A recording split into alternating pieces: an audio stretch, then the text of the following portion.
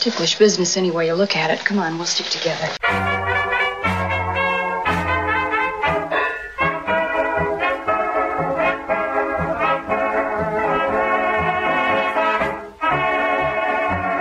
Hello, it's Ticklish Business, the podcast devoted to honoring and deconstructing the world of classic cinema. As always, I'm your host, Kristen Lopez. And I'm Samantha Ellis. Andrea Clark is actually out living her best life. So she is not here with us, but she is with us in spirit, and she also gave us her list for this episode, so she will have her thoughts on the podcast. She will not be stopped. We are talking about our top 3 favorite Doris Day movies in honor of the late, great Doris Day, who passed away a couple weeks ago. TCM did a big tribute on her. We are actually devoting our first Ticklish Business movie night to streaming Calamity Jane, which hopefully you all will be there this coming Saturday at 5 p.m. Pacific, 8 p.m. Eastern. We're going to be streaming it via the Rabbit software. So all you need is a computer and a link. There's an RSVP list on our Twitter as well as our Patreon. So let us know if you're coming. You want to pop in, say hi to your 3 favorite podcasters, and celebrate Doris Day with us. Should be very fun. Yeah, I'm very excited for it. So, well, you love Calamity Jane. Spoiler alert, it may or may not be on this list. It's not enough to just highlight one Doris Day film. We wanted to highlight as many as possible. So we're doing our patented Ticklish Business top 3. But let's talk a little bit briefly about Doris Day in general and what she means to us. Sam, I feel like you might have a better connection. What is your background with Doris Day, and what do you think about her as an actress, a persona, her films? I've discovered more Doris Day films in the last year than the rest of my discovery combined. I have to say, I can't help but latch onto the few old Hollywood stars that we still have, as opposed to the ones who are very long gone. So when I found out that Doris Day was still with us and that she had so many films for us to appreciate, I really took into discovering those. Lately, I've been really trying to find the earlier films in her career because I feel like the really famous and talked about Day films are from the 60s. I've been very curious about the 50s ones and looking into those. It's been a gradual process, and she's definitely one of my favorite singers and actresses of old Hollywood. It's interesting because I've had a really weird up and down relationship with Doris Day as an actress and a persona. I've seen several Doris Day films. I'm very surprised with how many Doris Day films I've actually watched. It's a fair amount. I had always seen her as the epitome of 1950s domesticity. Average-looking woman who personified home and hearth, wasn't really interesting. Her films were fluff. You think of the Rock Hudson, Doris Day movies. It's hard to watch those movies now when you know that Rock Hudson was gay because it almost plays as like a joke. Oh, she's making these movies with an obviously gay man and there's little chemistry between them. That was what I had thought going in. And actually watching several of her movies and the films that I spotlighted here in my top 3 really cemented how Doris Day got around showing sexuality in the 50s and 60s when the code was desperately trying to hang on to changing mores. And also with the 50s happening, you had this real push to create the idea of a perfect woman, the Donna Reed type. Doris Day did a lot of subversion of that without anybody really knowing. That made me appreciate her a lot more. And then if you read about her life, I was fortunate to finally get to read the big biography that came out a couple years ago. I forget what the name of it is. Somebody will know what it is. It was the one that came out. There was a lot of fanfare a couple years ago. But talking about her relationships with her husbands, the abuse that she had endured and how that translated into her films, I really came to appreciate her, that she was this scrappy survivor that was doing a lot more to show a relatable portrait of women that's even relevant today than I think she's given credit for. The 50s housewife persona is what people want to perceive her as. Even in her obituary, she was called virginal, which is the word that everybody who really knows Doris detests. you're right. I mean, I think she was such a huge part of the 60s sexual revolution that nobody even realizes. And I'm actually going to discuss that in some of my picks as well. If you really watch her movies, there's no denying that she was a very sexual and free woman, no matter who she played. We'll talk honorable mentions and all of that at the end, so let's dive right into our top threes. We have Drea's. She did not rank them, so I'm just going to ascribe a ranking to each of them, and if we have seen them, we can talk about them. She has The Man Who Knew Too Much. You're right, that was a gunshot you heard. That was the signal that brought all the trouble out into the open. It's a scene from our new picture, The Man Who Knew Too Much. As you know, Alfred Hitchcock has an uncanny knack for coming up with the unusual in entertainment. Well, The Man Who Knew Too Much can certainly be put in that category. I play the part of an American doctor. Doris Day is my wife. And the story is about our trip abroad that started out as a holiday and ended up as a nightmare. Which is from 1956. It's Alfred Hitchcock's remake of his own movie from the 30s. I have seen both versions of the movie. I have too. The early 30s version is a lot of fun. It's a totally different tone than the 56 version, which is far more somber. Jimmy Stewart plays an American physician. He's taken his wife and his son out to Morocco, I believe. Right. For a family vacation, and assassins are going to execute a foreign prime minister, so they kidnap their son in order to get them to do it. Its main claim to fame for most people is that it's the debut of Que Sera Sera, or Doris sang it in this movie. This is a film that she gets a lot of flack for. I reviewed it a couple years ago, and I had seen it for the first time. A lot of people had said, oh, the movie's good, but Doris Day is so horribly miscast. I don't know if I agree with that assessment. She's really good playing this woman that is so put upon and has to undergo the hardest thing, I'm sure, in 1956 that the movie posits, which is to be a mother whose child is abducted. And when she has a moment where she breaks down and she gets mad at Jimmy Stewart for trying to give her sedatives, I mean, you feel for her. She has so much raw emotion in the whole film that I can't say she's miscast. She tries very, very hard. It's a different side of her that she was not often given the chance to show. It's in that same vein as the role that people wanted her to play, the born mother, which Doris always was very confused by that, because it's like, you want me to be a virgin and a mother? How is that going to work? Of course, this movie is best known for the song, Que Sera Sera. It's such a good song, but this movie doesn't do anything for me. It really doesn't. I mean, I'm a huge Hitchcock fan. I took the Hitchcock course that TCM offered, and I've seen probably the majority of his movies, including both versions of this. I would prefer the earlier version. Jimmy Stewart is one of my favorite actors. Everybody knows that. He did a lot better films for Hitchcock, too. So I don't even take this one into consideration very much. And that is why we all have very different lists.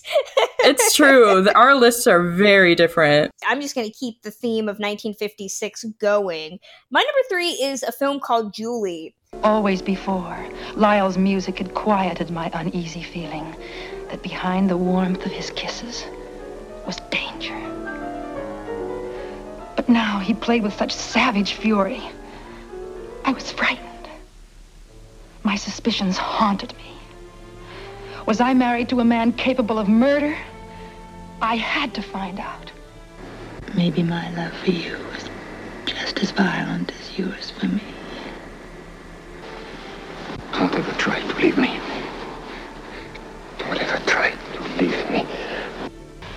This was not originally on my list. I originally had a film that I'll talk about in my honorable mentions, but I wanted to put something that it was a different tone for Doris Day. She tried several times to show different facets of her personality, and the films weren't always good, and Julie is not a very good movie, but she is really good in it, and if you know the backstory of her life, it's even more fascinating. So Julie is the story of a woman, played by Doris Day, named, what do you know, Julie, who is married to a man named Lyle, played by Louis Jourdan. And if you are a fan of Louis Jourdan like me, this is an entertaining mess. I love him. I just have to throw it out there. I love This is a lot of fun him. to watch him in. He plays Julie's husband, Lyle Benton, and from the first scene of this movie, you understand that Lyle is psychotic at worst and a abuser of women at best. It is a very abusive, terrifying relationship that they are in. It all starts with the fact that Lyle used to be best friends with her husband, and then she comes to the realization that he might have killed her husband to marry her. At the same time, there's a lot of gaslighting and emotional manipulation. The movie goes off the rails right about the hour mark because he won't leave her alone. She tries to get the cops involved, and they're just like, move. You don't really need anything else. Change your name, maybe like get a boyfriend or something.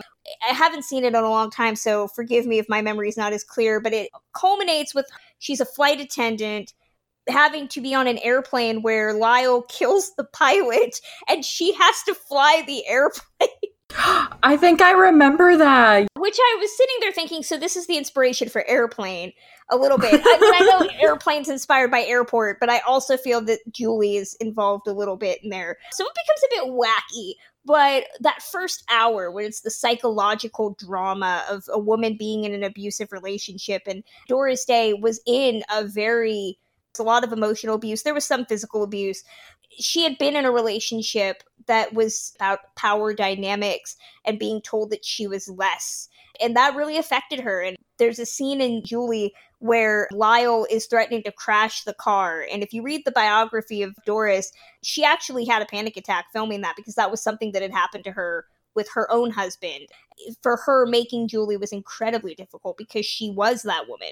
It's not a great movie, but if you know the backstory and how hard it must have been for her to revisit facets of her own marriage, it takes on this added poignancy, and it's worth watching. Julie is a movie, I've seen it, but I don't remember it very well. This is a weird story, completely unrelated. But while I was watching Julie for the first and only time, my iPod, I dropped it and it shattered. So I spent the whole movie with it still on in the background trying to like commiserate over my iPod and fix it. I remember it being pretty much exactly as you described. I love Louis Jourdan, but it's another thing where it's like you could find better movies of his, I'm sure. And the same with Doris, but I remember hearing about this movie from Eddie Muller when I was interviewing him. He talked to me a little bit about how much of a fan of Doris Day he was. He was talking about it, and then one of the camera guys says, "Did Doris Day make any noirs?" And he considers Julie a Doris Day noir. IMDb listed as a noir, and I would certainly consider it as a noir. If it's good enough for Eddie, it's good enough for me.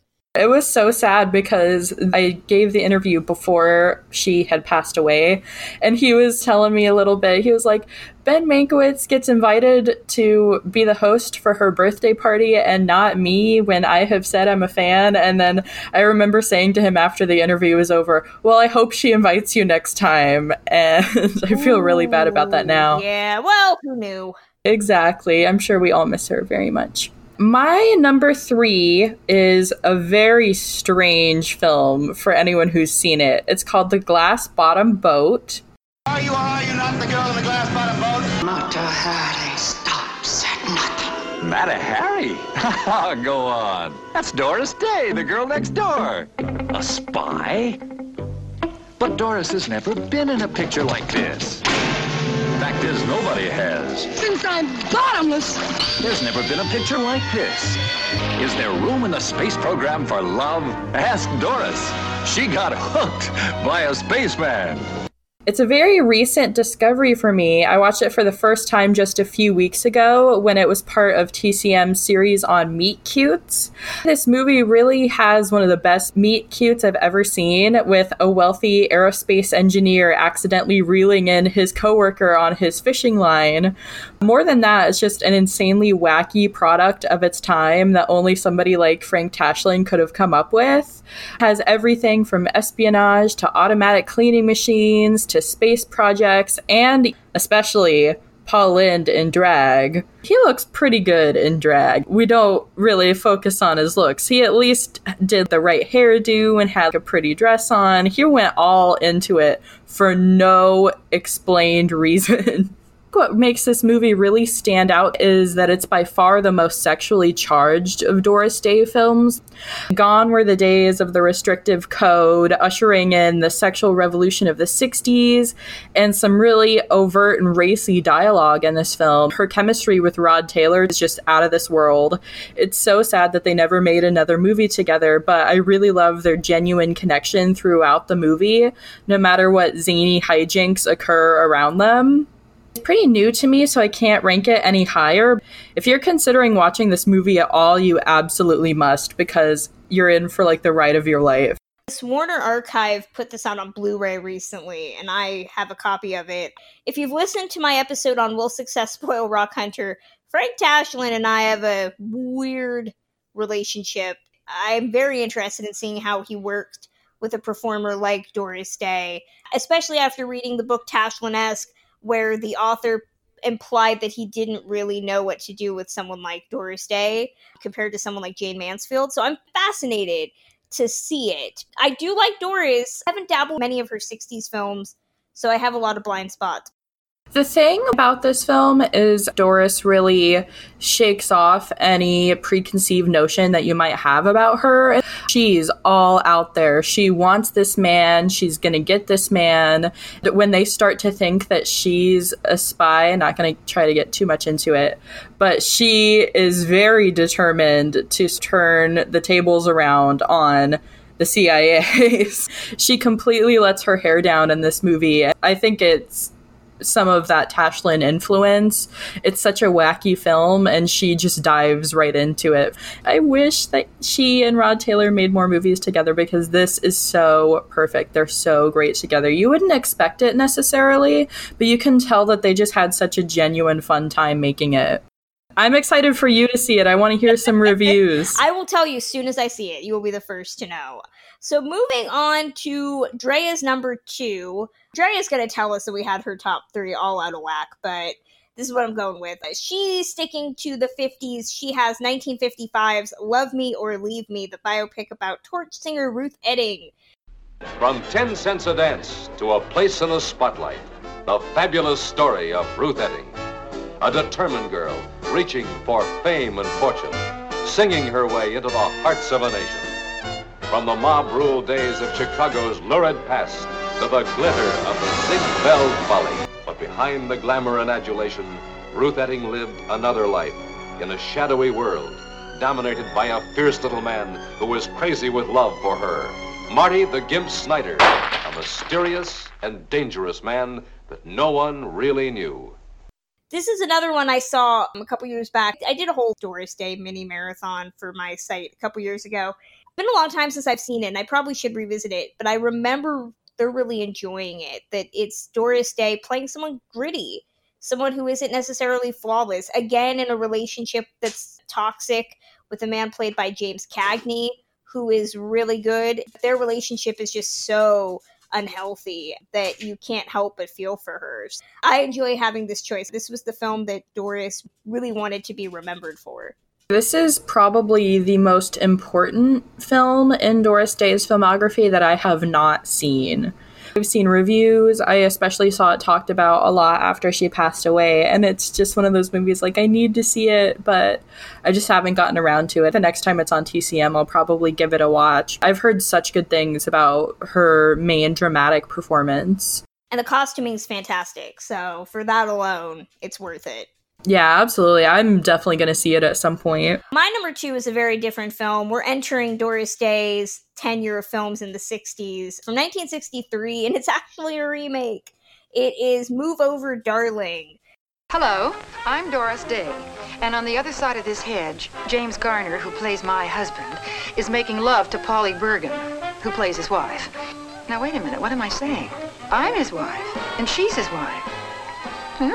That's right.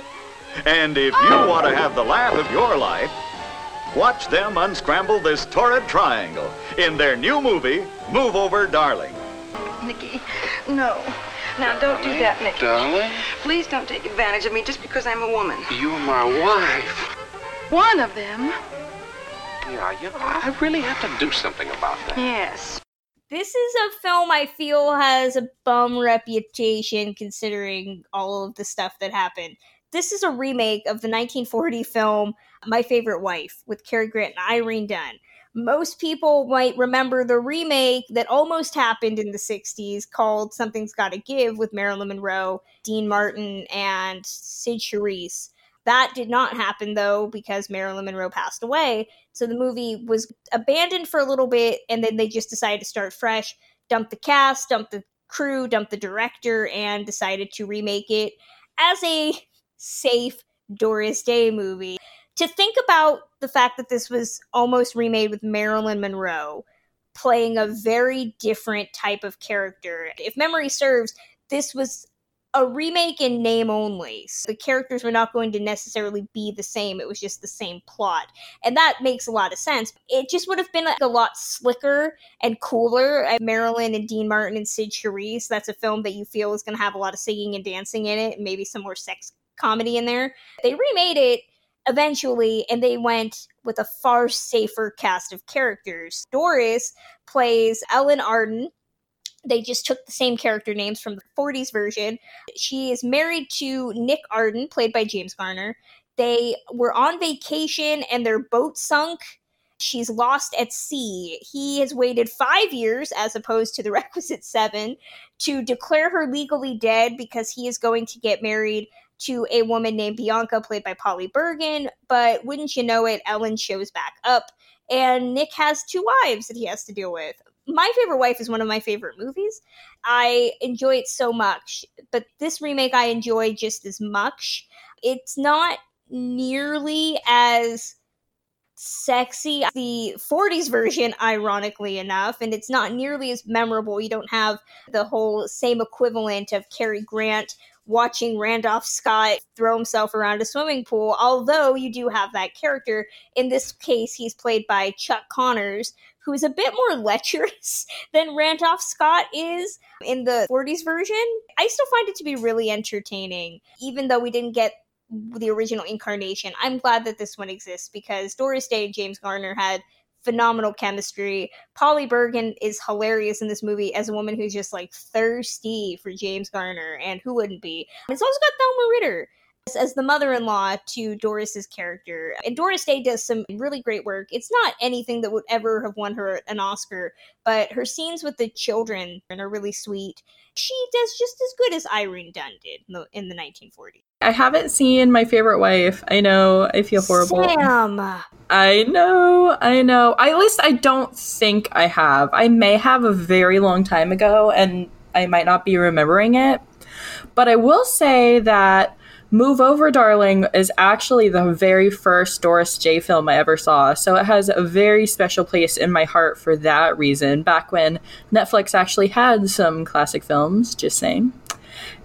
I watched it, and gosh, I feel the same way that you do about it. I think it's so great. I've seen as much of Something's Gotta Give, the version that was going to be with Marilyn, as exists. And I agree with you. It would have been a very different movie. I mean, it was supposed to be the first nude scene in a major motion picture. That goes to show how different those two movies are and would have been. I watched this again very recently after not seeing it for the longest time, and I reviewed it. And I think the main part of my review was that the location changes are very, very jarring and almost attention grabby. Like, first you're in the Beverly Hills Hotel, then you're in a car wash, then you're on your way to Monterey. But I guess that's part of the package of the 60s. they did that a lot in those kind of romantic comedies. They just wanted to make it as wacky as possible. I really love that movie. It was a good pick. Sam, what is your number 2? My number 2 is what is, in my opinion, probably the most classic of Doris Day's movies. When I think of Doris Day, I think of Pillow Talk, which is my number 2 choice. This career girl had everything but love. This bachelor had nothing else but. They had absolutely nothing in common except a party line. Would you please get off this line? They believed passionately in the motto, hate thy neighbor. Look, I don't know what's bothering you, but don't take your bedroom problems out on me. Then he met the body that went with the voice he hated. What would you do? That's what he did. Pretend he was 2 other guys. I'm following a very new to me movie with the Doris Day film that I've probably seen the most times. In it, we have interior decorator Jan Morrow, who shares a party line with songwriter and womanizer Brad Allen, played by Rock Hudson. While she is attempting to stop his phone hogging and reject the advances of every slimy man she meets, Brad finds out that Jan is actually gorgeous, and he assumes a fake identity so he can get her in bed. It's pretty obvious that he wants to get her in bed. He doesn't want a relationship with her. But the movie was made in 1959, but Pillow Talk is another Doris Day movie that really embodies the sexual revolution. At one point in the film, her character wants to have premarital sex with him and doesn't care about societal norms like any other character would have just a decade earlier. It has the perfect cast with Doris and the man who's undeniably one of her best co-stars, Rock Hudson. Of course, I'm biased because this movie has Tony Randall, who is one of my all-time favorite supporting actors, as Jan's millionaire client, Jonathan. If you haven't seen any of Doris Day's movies and you're wondering where to start, Pillow Talk is the epitome of a Doris Day classic, and it's the perfect gateway drug to her work. I've seen it probably 1 million times by now. That is another one I still need to see. Although, again, Warner Archive coming in with the clutch. I believe that they're releasing that on Blu-ray soon. Are they really? Oh my goodness. I didn't know that, but that's so exciting. I have a box set of the 3 movies that Doris did with Rock Hudson, so that's included there. I want to give it the number 1 spot, but it's hard to do that because I've almost grown tired of it. I hate to say it, I definitely encourage anybody who hasn't seen it to watch it, but I've just oversaturated myself with Pillow Talk. I've seen it so many times. Every occasion I'll put it on, and it's such a great movie. I don't want to dim that at all. I've seen Down with Love, which I know lampoons many of those films, so I feel like I know the gist, but I just need to actually see the film. Right. I'm thinking about your earlier comment about how, looking back at the Doris Day and Rock Hudson films, how it's very obvious that he's gay. And I don't know if I'd agree. Watching a movie like this, he plays as much of a womanizer as you could possibly be. And then his persona that he puts on is this Texan, almost like his character in Giant. If I watched this movie and did not know that he was gay, I would have no inkling whatsoever. Drea put her last one, I won't say it's her number 1 because she might be like pulling her hair out right now saying, that was not my number 1, is one that I know we probably will be talking about again. It's Calamity Jane. We won't discuss it right now because I know it's going to come back. So we'll just jump straight to my number 1, which is from 1963. It's The Thrill of It All. Hi, my name is Carl Reiner. You know who's doing all that screaming in there? Doris Day, James Garner, Arlene Francis, the stars of The Thrill of It All, and the producers and the heads of the studio, all arguing which scene to show you for the preview. They've all got their favorite scenes. Doris Day finally prevailed upon them to let me decide. I'm the author. They're all my favorite scenes. Hey, you know what we're gonna do? We're gonna do something that's never been done before in a preview. We're gonna show you the whole movie. Don't tell Doris. I love The Thrill of It All. It is one of my favorite comedies, my favorite James Garner movie. Well, wait. maybe it's not my favorite James Garner movie. I have several. Whoa there, hold on. Us James Garner aficionados have to think about this. I was like, I don't necessarily know about that. I think Victor Victoria might be up there. Americanization of Emily might be in there somewhere. Either way, I love James Garner. And I love the thrill of it all. And I love James Garner and Doris Day together. James Garner actually said in his autobiography, The Garner Files, that if he was not married, he would have gone with Doris Day. She was the one woman that he was so immediately attracted to and that he genuinely wanted, which tells you a lot. I did not know that. Yeah, it's in the book. I need to read that book. That's been on my list. It's a brief read. It's not too fascinating, but it's worth reading. But The Thrill of It All is a movie that could just as easily be made in 2019 as it was in 1963. In fact, I'm shocked it was made in 1963. Directed by Norman Jewison, written by Carl Reiner. It stars Doris Day as a woman named Beverly Boyer, who is a stereotypical early 60s housewife. She has 2 small children, one of whom is played by Kim Carruth from The Sound of Music. She pretty much does it all. She answers the phone, she gets her kids from A to B. She is such a wonder mom that she makes her own ketchup in the basement of their house. She is content with her lot in life. Her husband is an obstetrician. He is bringing babies into the world as if we needed any more proof of his virility. He's a doctor who's able to deliver children. Through a series of events, Beverly is given the opportunity to be a spokesperson for soap because she has this nice, personable, relatable mien to her that is perceived as attractive. And she slowly starts to become this successful spokeswoman and becomes a bit of a national celebrity. It is all about how her husband can't handle that. He cannot handle his wife making more money than him and being more popular than him.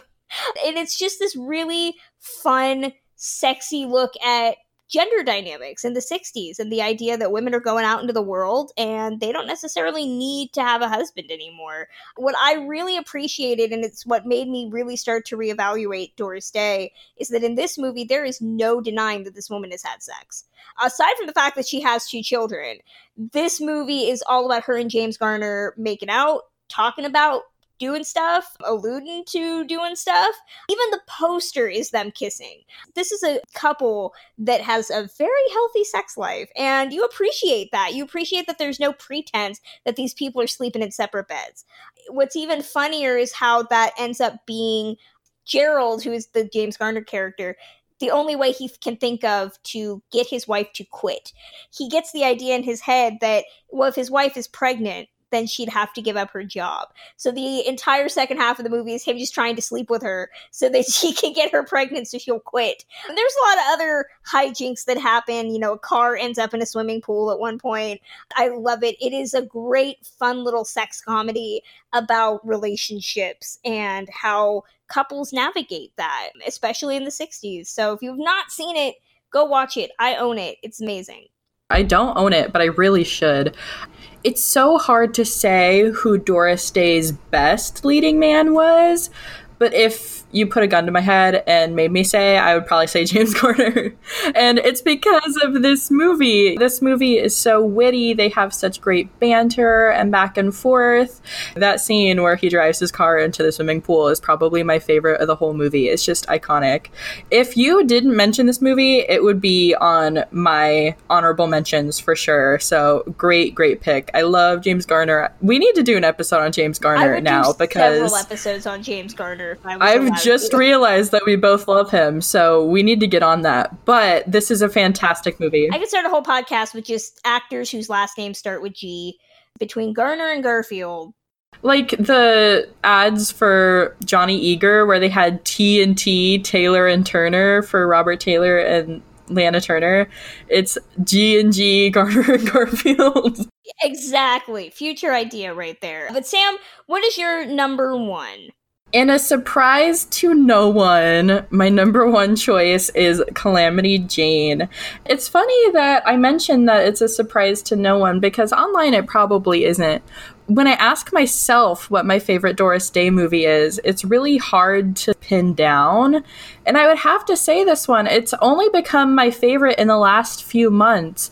I went from watching this movie one time, probably last year, and loving it, to now watching it probably 6 times in the last 3 months. I've been watching this movie over and over. Yes, there never was a glibber fibber or a cuter shooter than Calamity Jane. She could outstalk, outdraw, outride any man in Deadwood City, except Wild Bill Hickok. Only with you killing off them Redskins so fast, I was wondering why the government even bothered to send the army. You calling me a liar again? Why don't you ever fix your hair? They called her Calamity, but you'll call her Colossal, as Doris Day lights your life with laughter and song in an exciting new star combination with Howard Keel as Wild Bill Hickok, who gets tamed by the blonde buckaroo in buckskins. Calamity Jane, who's loosely based on a real person, very loosely based, volunteers for the impossible task of locating Adelaide Adams, the most celebrated actress in the country, and bringing her to the tiny town of Deadwood to perform for Deadwood citizens, who are her most adoring fans. Calamity ends up accidentally bringing back Katie Brown, who's Adelaide's maid, which sparks a friendship that borders on homosexual relationship, and a series of unforeseen consequences in the town. Like I said, it's hard to explain why I adore this film as much as I do. For one thing, I think this is truly Doris Day's acting at its finest. I've said this a million times to anybody who will listen, but if the Academy cared half as much about musicals and comedies as they do about dramas, then Doris would have been a shoo-in for an Oscar nomination for her performance as Calamity. It's so transformative, and she's really marvelous to watch on screen. I'm also a really big fan of Howard Keel, and I love his part and his singing, even though he's sans mustache, which I personally don't care for. The soundtrack for Calamity Jane is so infectious and to die for. Every single song is just so memorable and perfect. Everything from the performances to the songs to the characters and the costumes just make this an unforgettable film of Doris Day's, and easily the one that I turn to now when I want to see her light up my screen. We'll talk more about this when we actually screen Calamity Jane this weekend. It's been a long time since I've seen it. I saw it in college. I remember being really fascinated by the homoerotic angle and the discussion of gender dynamics. Having seen far more Howard Keel movies now than I did at the time, I would be very interested to see how I feel about Howard Keel, because usually I hate him because he always plays a jerk. That's true. The thing that I love about Howard Keel is his voice. He just has the perfect male voice for these musicals. You could pair him with anybody, but his voice is just so booming and commanding. It's such a fantastic on-screen presence, and I love his songs in this. Not as much as Seven Brides for Seven Brothers, but this movie is so good with him. I probably will have a far different idea of it now than I did 9 years ago when I saw it for the first time. Honorable mentions, any movies that we didn't get to talk about. The only one that I will throw out is 1960's Midnight Lace, which also came out on Blu-ray recently. If you have not seen it, it's another Doris Day noir. The story of a woman named Kit, played by Doris Day, who is essentially gaslit into believing that she's going crazy because she feels that she is being threatened by some weird stalker who has a very bizarre voice. This movie's really creepy. A lot of stuff happens in the London fog that's really unsettling. Who is who of actors? If anything, this movie is not flawless, but it's got a really great cast of people in it. Not just Doris Day, but Rex Harrison. I hate Rex Harrison, personal and professional reasons. He plays her husband, and because he's Rex Harrison, you automatically think something's weird. Maybe that's just me. It's got John Gavin, the most impossibly beautiful man to ever exist in cinema, is in there. Myrna Loy plays Doris Day's aunt. I'm sitting there thinking they both look the same age. They look amazing. That makes no sense. Oh my goodness. I haven't seen this movie, but this is just a roller coaster, you explaining it. It's got Roddy McDowall and Herbert Marshall's there, Hermione Baddeley. It's a lot of fun. It's a wild ride. It's worth watching, especially on Blu-ray now, if you have not seen it. So Sam, were there any other honorable mentions that you wanted to talk about? I would say the biggest one would be the one that I've discovered the most recently. I saw her in On Moonlight Bay with Gordon McRae, and that movie was so fantastic. Very much in the same vein as Meet Me in St. Louis. I haven't seen that movie in a long time, but they're both Victorian households. They've moved into bigger homes. Leon Ames is the dad in both of them. It's all these different personalities in this family, constant changes in their life over the years. The songs are so cute, and she is so cute. Everything about it is a sugar confection. It's just so great. And it really made me realize how talented Gordon McRae is as well. He's another one right up there with Doris Day's Leading Men. I need to see more of their pairings together. They're just so cute together. It's just so wholesome and innocent, and I love it. Listeners, let us know your favorite Doris Day movies or anything about Doris Day that you want us to share. You can email that to us at ticklishbiz@gmail.com, and we'll read them on the next episode. Also, remember, if you want to join us to watch Calamity Jane, we're going to be doing that Saturday, June 29th at 5 o'clock Pacific, 8 o'clock Eastern. We are going to be streaming it via a place called Rabbit. So all you need is your computer, and that's it. We'll be sending out a link to people who want to RSVP. There's an RSVP link on our Twitter, which is at ticklish_biz. Also, if you're a patron, there's the RSVP form. Let us know that you're coming so we can make sure that you get access. It's going to be a lot of fun. Sam, before we close things out, where can fans find and get in touch with you online? I am online at musingsofaClassicFilmaddict.com. You can find me on Twitter at ClassicFilmGeek, and you can find my Cooking with the Stars posts every month exclusively on ClassicMovieHub.com. That closes out this edition of Ticklish Business. You can listen to Ticklish Business a variety of different ways, either at ticklishbusiness.podbean.com, Stitcher Radio, Player FM, Spotify, or SoundCloud. We are on all of them. You can contact us directly at ticklishbiz, that's B-I-Z, at gmail.com. And you can visit me at my official website where I discuss classic films regularly, journeysinclassicfilm.com. And remember the podcast Twitter, which is ticklish_biz. If you want to learn more about upcoming episodes or hear exclusive content before anyone else, then consider supporting Ticklish Business via Patreon. We have a lot of amazing perks. All your donations go right back into making Ticklish Business the classic film podcast that it is. If you become a patron right now, you can listen to not only my bonus episode of Doubled Features with Adam Kautzer on Godzilla, but you can also listen to part 2 of my TCM Classic Film Festival audio, which includes all sorts of amazing stuff. I'm going to give a little taste of that right now. We haven't actually officially met yet, so I know who you are. I'm shocked. Duh. Oh my gosh, people know who I am. It's very weird. How's it going? Oh, it's going. I'm trying not to get, blown into, oblivion. Exactly. Well, I'm asking everybody, and I'm loving everybody's answer. What's the gateway performer or film that got you into classic cinema? So easy, Laura. So okay. I was in college, and I was taking a film class, and the professor showed us Laura. And I remember just being like, oh my God, I'm mesmerized by this. Just the look of it. I had never really seen a movie like that before. And this is the embarrassing part. I remember seeing the opening credits and it said Dana Andrews and Gene Tierney. And I watched the movie and I was like, Dana Andrews, she's so beautiful. And Gene Tierney, wow, such a handsome man. And then I had to learn afterwards that Gene was the lady and Dana was the guy. The wonders of unisex naming back in the day. I know, and so it really threw me off. But that was the movie that opened my eyes to a completely new world of film. We have a guest today that I'm going to have the honor of interviewing, Miss Jennifer Grant. Hi, Jennifer. Hi, Mark. I get very masculine around Jennifer. Oh, okay, so we can sit here and talk about all the movies your father has done, but what I want to talk about is your relationship with him. You wrote a book called Good Stuff that came out in 2011, correct? I did, yes. And you never really wanted to write a book about him at first. Am I correct about that? You're right. It took me years and years to be sort of talked into it. And when you did it, I read the book, and the boxes of stuff that he saved. Yeah. He, Your stepmother Barbara gave you these boxes of things, right? Yes. They were, so my father was raised in the war, and most of his memorabilia actually burned, so he didn't have anything from his childhood.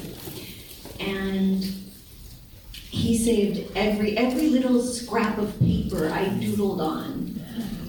He would write on the back of it, the date and where it was done, and as though it was all great art. But there were boxes and boxes of these things, and notes I'd written to him, and notes he'd written to me, and he actually took stuff out of the garbage that you crumpled up. Yeah. Ironed them and saved them. You read them. Oh yeah. I mean, and so he saved everything. Everything, and he made audio tapes as well. That's right. So you heard yourself as a child. I heard myself as a child and his voice, and it's amazing, especially because sadly he passed, but I get to hear him and hear years of our relationship. It's always great to see you. Great to see you too. Well, I'm asking everybody, and I'm loving everybody's responses, but what's the classic film or performer that got you to love classic films? Is there one? Classic film performer? It just is, if there's like a gateway. If there's a gateway, I could say I think Debbie Reynolds seeing those great movies, and I think Ginger Rogers and Fred Astaire. Still to this day, if I see an old one of their dancing movies, I'm totally excited. I put it on Facebook. I want to share it. Yes, I'm so glad. I didn't know you were on Facebook. I am. Oh my gosh! I'm behind the times apparently. I didn't know that. I don't go under the celebrity part. I just go with. To listen to the rest of the episode or anything else, head over to patreon.com/ticklishbiz. Sam, what are we doing next episode? Next time, we are examining possibly the worst movie of all time, Plan 9 from Outer Space, and you'll see my sister on there as well as our special guest. Edward D. Wood Jr.'s Plan 9 from Outer Space, a movie I have not seen in about a decade, as many times as you should see it. That'll be next episode.